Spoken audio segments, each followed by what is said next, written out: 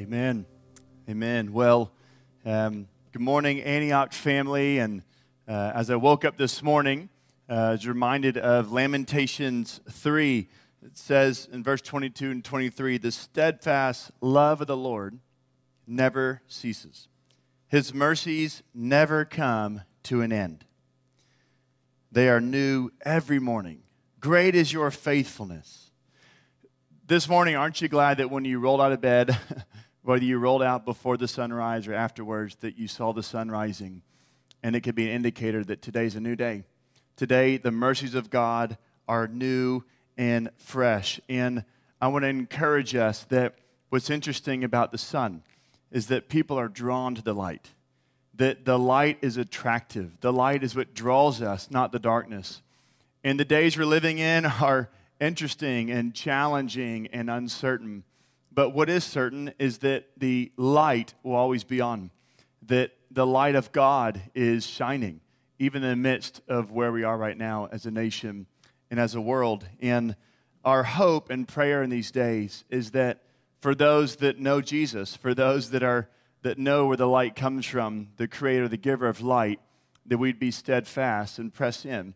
And that for those who don't know him, that they'd be drawn to Jesus, drawn to the light, so they can have hope in peace. Well, just 10 days ago, I think that many of us were wrapping up our spring break plans, whether you stayed in Bryan College Station or headed out. I know for us, we were on the way back from our spring break mission trip with all of our college students at Revive in Arkansas. Had an incredible time. And as we were coming back on Friday, the news started breaking about different things happening in our nation. And it was an interesting last week for all of us, as you know. And what's interesting is that as we look at the times we're in, we are in a transformational stage as a nation and globally. That this is an hour to where everything is changing and shaking, and every day the news is different. Every day there's different restrictions or different things asked of people. And I just want to encourage us that although everything, again, around us is maybe uncertain or changing, that God is unchanging, that God is the same yesterday, today, and forever. He's the Alpha and the Omega, and we can put our trust and hope and assurance in him. But these days, we're being called to live differently. We're being called to live sacrificially in every area of life. And as we know, the list seems endless. An endless list of things that are changing for us, whether you are a college student or family, or if you're an empty nester, if you're a teenager or third grader. Everything has just changed in the span of little over a week. And the changes are dramatic to our lives. And it's unknown for how many weeks or even months ahead these changes will be here. If you play sports, your season is either canceled or postponed. If you're at Texas A&M or Blinn, your classes have just moved online, and you no longer will be showing up with your classmates. If you have a job, you're either working from home, been asked to take sick leave for the next couple of weeks, or unfortunately, for some of you, you may have lost your job this last week because the place where you work is having to close its doors. If you're a parent, now you have children that are in your care, not just in the evening, but the entire day. From the time the sun rises to even past beyond when it sets, you're in charge of your kids 7 days a week. And the challenges that people are feeling, the stresses to have meals prepared and to clean up the kitchen, the stresses of figuring out creative activities, what to do for parents, the constant cleaning and making sure that attitudes and hearts are remaining even-keeled is a challenge for many families in our church and across the nation. If you own a business, you're having to make difficult decisions maybe this weekend as to, can you keep the payroll going? Can you keep your employees employed? What are you going to do about your whole business? And what is God saying in that? There's difficult decisions ahead for our business owners.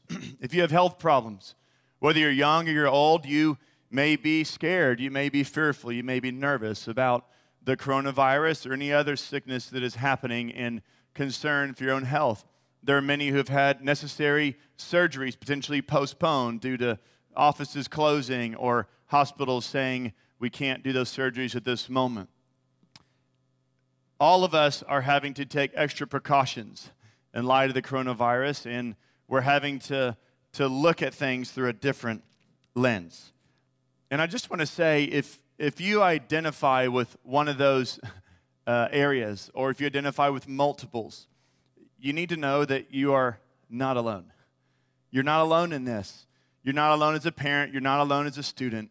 You're not alone as a kid, as an athlete. You're not alone with what's happening in your education. You're not alone in your business.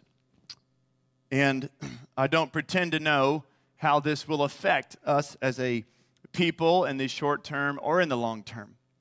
But be sure of this, it will affect all of us. We are in a moment in time in the story of God and in our nation's history. We're in a moment that will cause transformational change. My hope is more for the better, not for the worse. But we're in a moment, church, and we have to recognize the times that we are in. And just as an aside, for those that may be thinking, hey, it's not that big of a deal, everyone's overreacting. There may be ways, absolutely, where in our society where there's an overreaction or a swinging of the pendulum, so to speak. But I would just encourage you, if you are more of the mindset of being maybe a little complacent or a little apathetic about everything going around and not really wanting to do social distancing, not really on board with the different things that are being asked of us from our government leaders and community leaders, I would just share this scripture with you. Philippians 2:4 says, "Let each of you look not only to his own interest, but also to the interest of others." As believers, as Christians, we are called to not only look to our own interest, but to look to the interest of others, be it family or friends or others that we care about, even our neighbors that we have never met before, and we may have the amazing opportunity to get to know them in these days. That we should be a people looking not only to our own interest, but also to the interest of others. And you see, in these days, as believers, we have the opportunity to demonstrate what does it look like to really look to the interest of others with compassion and love and mercy and understanding for those around us. And you know, when someone's going through something difficult, which many of you are and some are not in that place yet, and you may not be, but for those that are experiencing something extremely difficult, people, what they don't need is they don't need you to try to fix them. People don't need you to necessarily correct them. They don't need to be felt foolish when they have a concern or a real fear about something. No, our response as the people of God is to do what Jesus did. In Matthew chapter 9, 35 through 36, it says, "And Jesus went throughout all the cities and villages, teaching in their synagogues and proclaiming the gospel of the kingdom and healing every disease and every affliction. When he saw the crowds, he had compassion on them." Compassion. Because they were harassed and helpless, like sheep without a shepherd. I want to read that verse again. When he saw the crowds, he had compassion for them, because they were harassed and helpless, like sheep without a shepherd. You see, Jesus was going through proclaiming the gospel of the kingdom. And what is the kingdom? We will oftentimes hear that phrasing. The most times we see it is in the four Gospels, Matthew, Mark, Luke, and John, more than anywhere else. And this phrase, the kingdom, we've said before, the king is where the kingdom of God is where the king is. Another way to phrase it is the kingdom is God's reign. It's his reign. It's in and through Jesus. God is coming into the world, has come into the world, is coming into the world in order to establish his saving rule. First in the hearts of people, redeeming people, forgiving people, stomping out the enemy, releasing people from sin and death. And God is reigning. That is what Jesus came to proclaim, triumphing over sin and even death, and gathering these people together in congregations known as the church. All over the world right now, and all over our country in this hour, there are churches that are gathered, maybe not together in physical buildings, but they're gathered online. They're connecting with one another. They're maybe gathered in homes. And Jesus came 2,000 years ago to establish his kingdom so that we, as the people of God, could gather the church and to continue on his mission. But we have to know and remember that Jesus did come once, but he is coming again. He will return a second time and complete the kingdom reign by establishing a new heaven and a new earth. But until that day, our calling and our charge as believers is to make sure that as many people as possible get to hear about the first coming. You see, we can't talk about the second coming if we haven't told people about the first coming, if we haven't told them about why Jesus really came. Now, some of you may be sitting there in your living rooms right now thinking, I don't know this Jesus. I don't know this Jesus who heals the sick and proclaims the kingdom, which is this good news of hope and forgiveness of sins. I don't know this man, but I know that I carry weight. I know that I carry sin.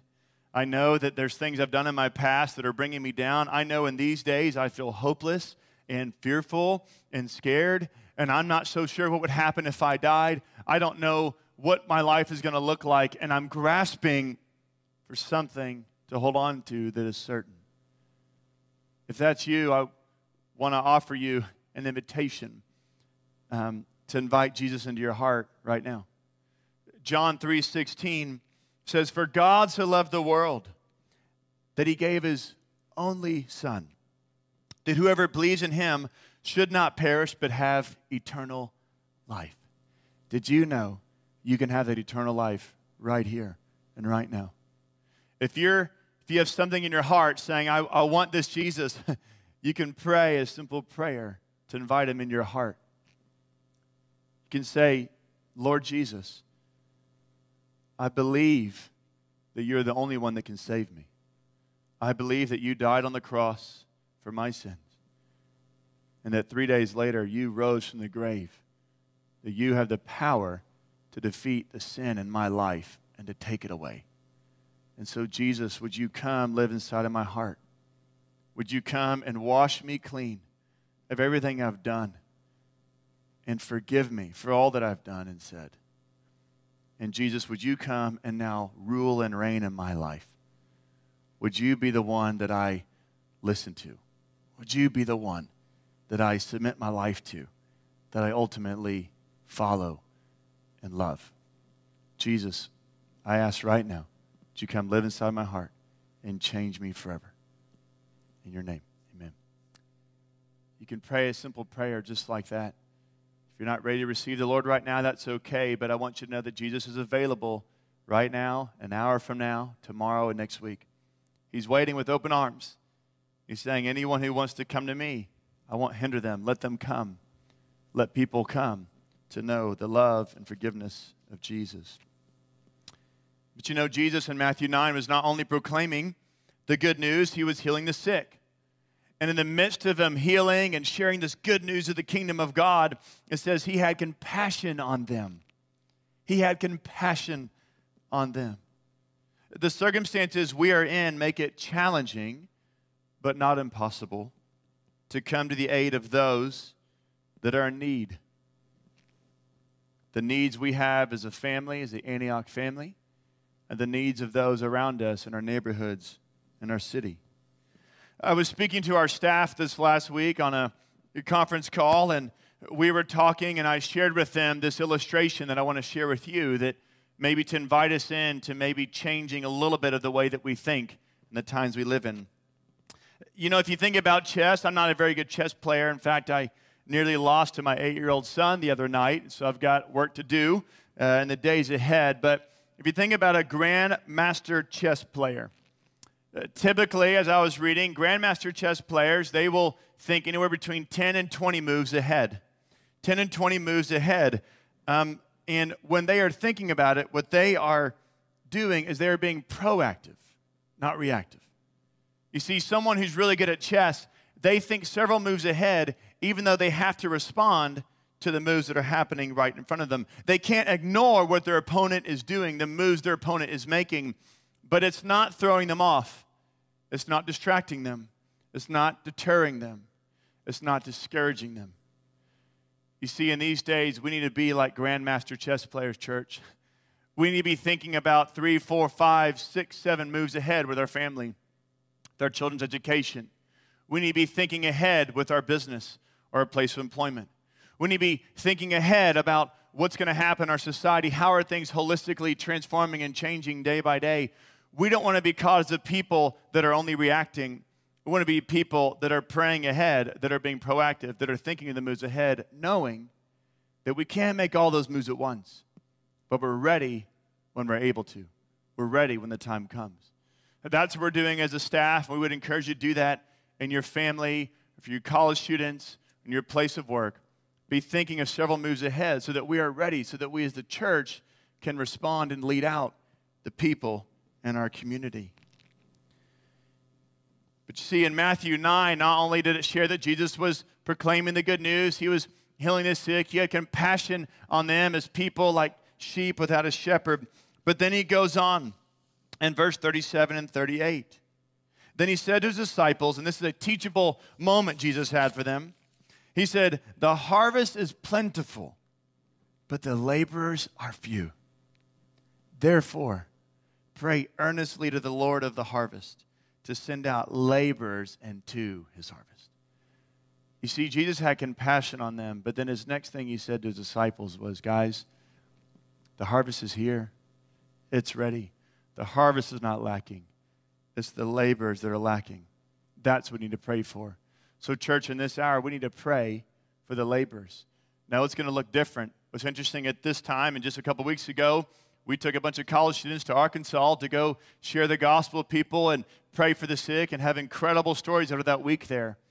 But just 2 weeks ago, that's what we were doing. And now we're in the days of saying, what does it need to look like in order for us to be laborers, to go into the harvest? It's going to look a little different, but it doesn't mean that God's pushing pause or time out on the harvest. The harvest is here. The harvest isn't just coming later. I believe that there will be an increase of harvest of people coming to the Lord and surrendering their lives to Jesus. But the hour is now, too, for us to be people that pray earnestly and to press in and to ask God for the creativity to know, Lord, how can we be laborers in these days? How can we be laborers even at a distance? And although we may not be able to physically go and shake the hands of our neighbors or hang out with them at the moment, I would encourage us that although we are being asked to pull back in many ways from our places of work, from the university, from schools, pull back even from interacting with people with social distancing, although we're being asked to pull back physically, by no means do we pull back spiritually. We're called to press in these days. I want to encourage us. We have an opportunity like never before to press in to God, to press into prayer. We have an opportunity to pray like never before, to actually learn. And for some of us, we don't pray a whole lot. But what if you took time this week and you said, you know what?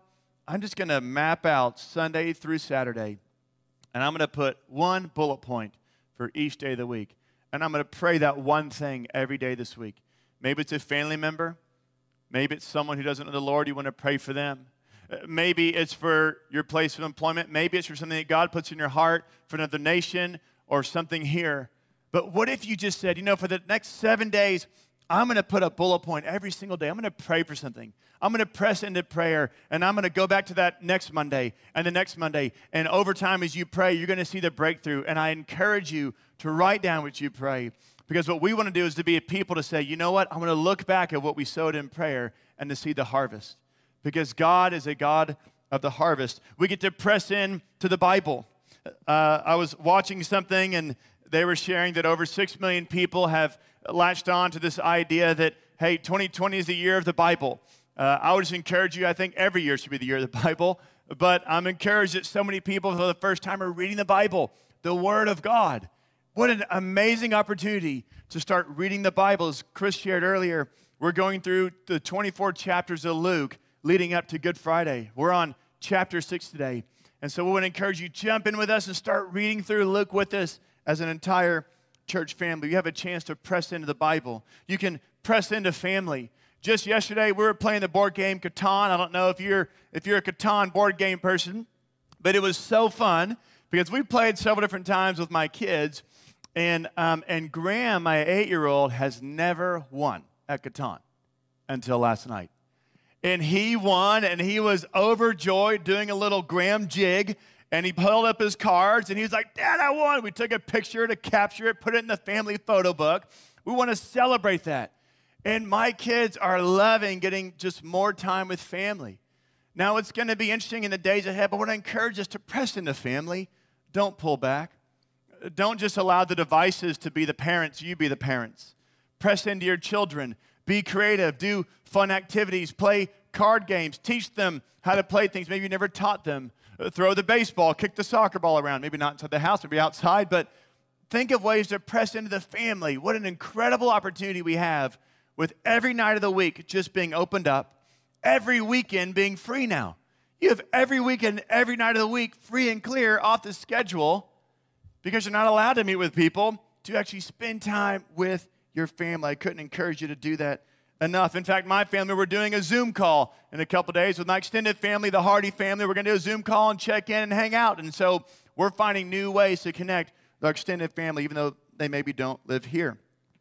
The last one I want to say is that we have the opportunity to press in to community.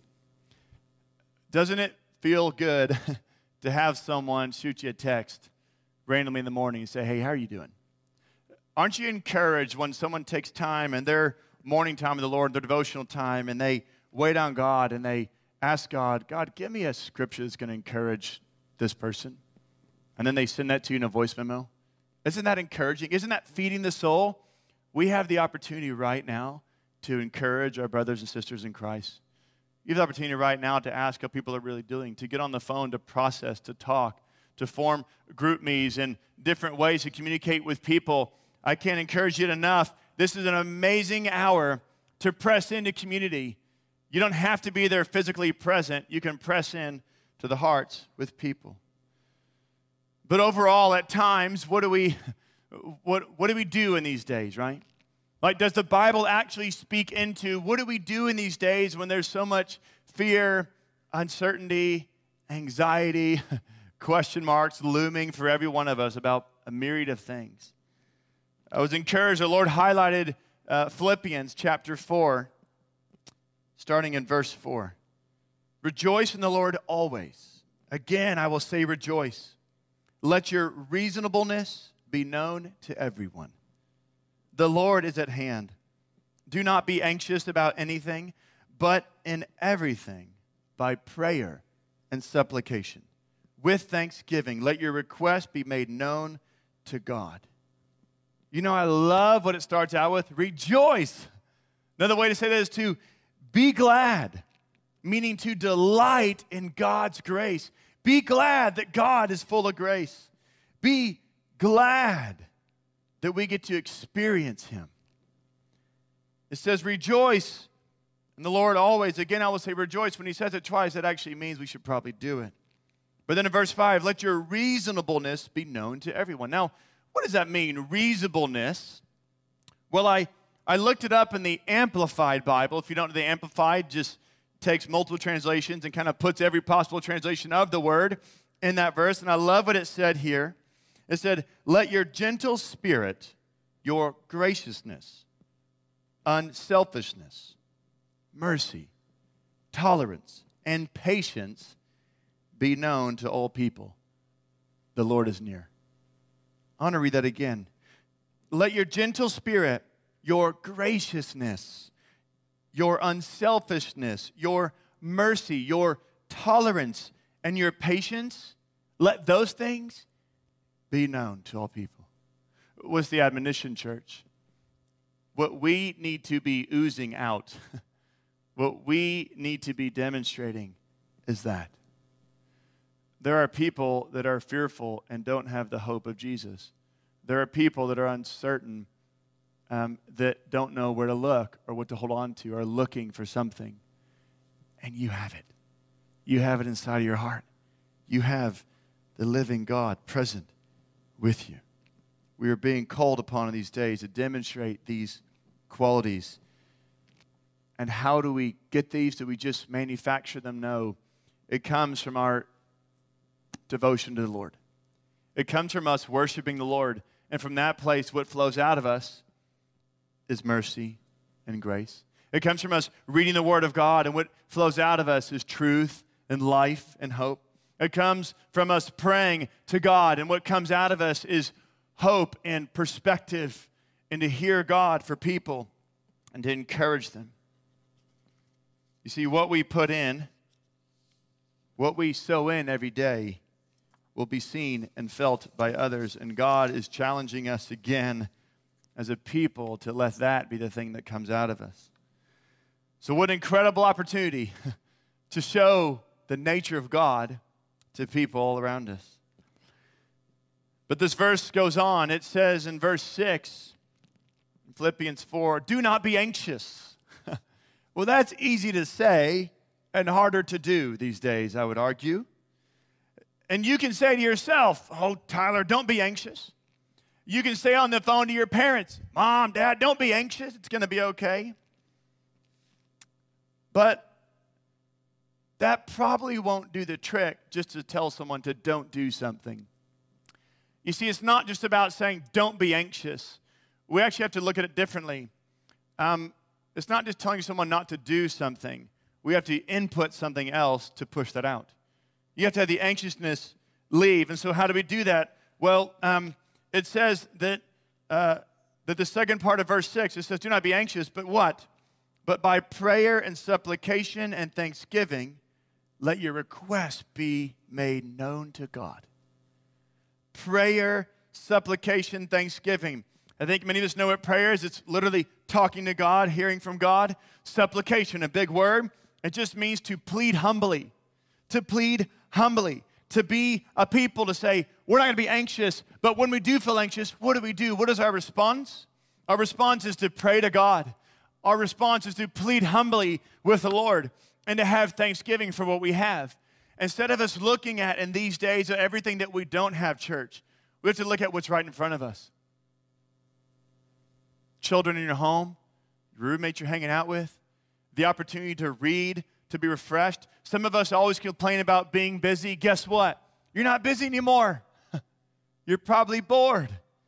Some of us are stressed out about the scheduling of life. Guess what? It just got really simple. And I don't know everything that's happening. I don't know why it's all happening. But our response is to people to say, if this is the hour we live in, how will we press into God in a fresh way? And we're being told by prayer, by supplication, and thanksgiving, let your request be made known to God. Which means He wants to hear your heart. He wants to know how you're doing. And what is the result? What is the result of actually coming before the Lord and giving Him our anxieties about everything? Well, Paul writes it in verse 7. He says, after we pray and give thanks, he says, and the peace of God, which surpasses all understanding, will guard your hearts and your minds in Christ Jesus. Did you catch that? The peace of God, which surpasses all understanding, will guard your hearts and your minds in Christ Jesus. Church, God is faithful. He's faithful in these days to take our cares. He is faithful in these days to take our anxieties. He's faithful to give us peace in exchange. But you've got to give it to Him. And this isn't a logical peace. It's not a scientific peace. It's not a material peace or a financial peace. Actually, this is the peace of God, which will guard your hearts and minds. I want to encourage us as a church this week, just one homework assignment. Memorize Philippians 4:4-7. Parents, I want to encourage you, get with your kids, memorize it, make it part of your breakfast routine.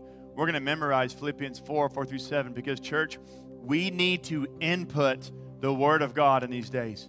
This needs to be the guiding force, not the next news headline, not the next update on the coronavirus. It's helpful to be informed, but that cannot guide our mornings and guide our days. He must guide our mornings and guide our days. He must be the one leading us.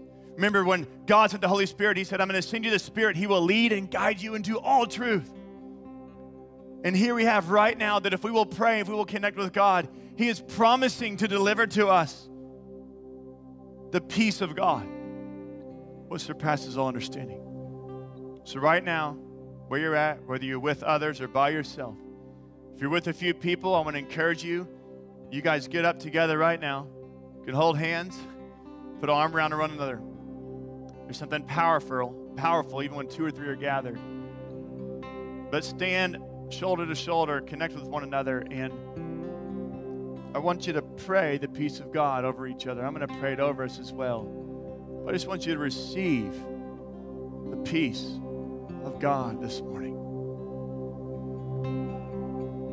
So, Lord, we ask for every heart that's watching right now, for every person in every bedroom, in every living room, in every porch, right now, Lord, whether we are extremely fearful or not bothered much at all. Either way, Lord, we all need the peace of God in this hour. And so, Lord, I pray for the peace of God to come upon every single person right now in the name of Jesus. Spirit of living God, we just pray that the peace would come, invade every heart and every mind, because the peace of God that surpasses all understanding, what does it do? It's here to guard our hearts and guard our minds. So, Lord, we're asking that you would be our shield. We're asking that you would be our protector. We're asking you would guard our hearts, even the emotions, how we swing from left to right. Lord, that we could trust you in these days. So, Lord, we pray the peace of God to rest on not just individuals, but on households this morning. In Jesus' name.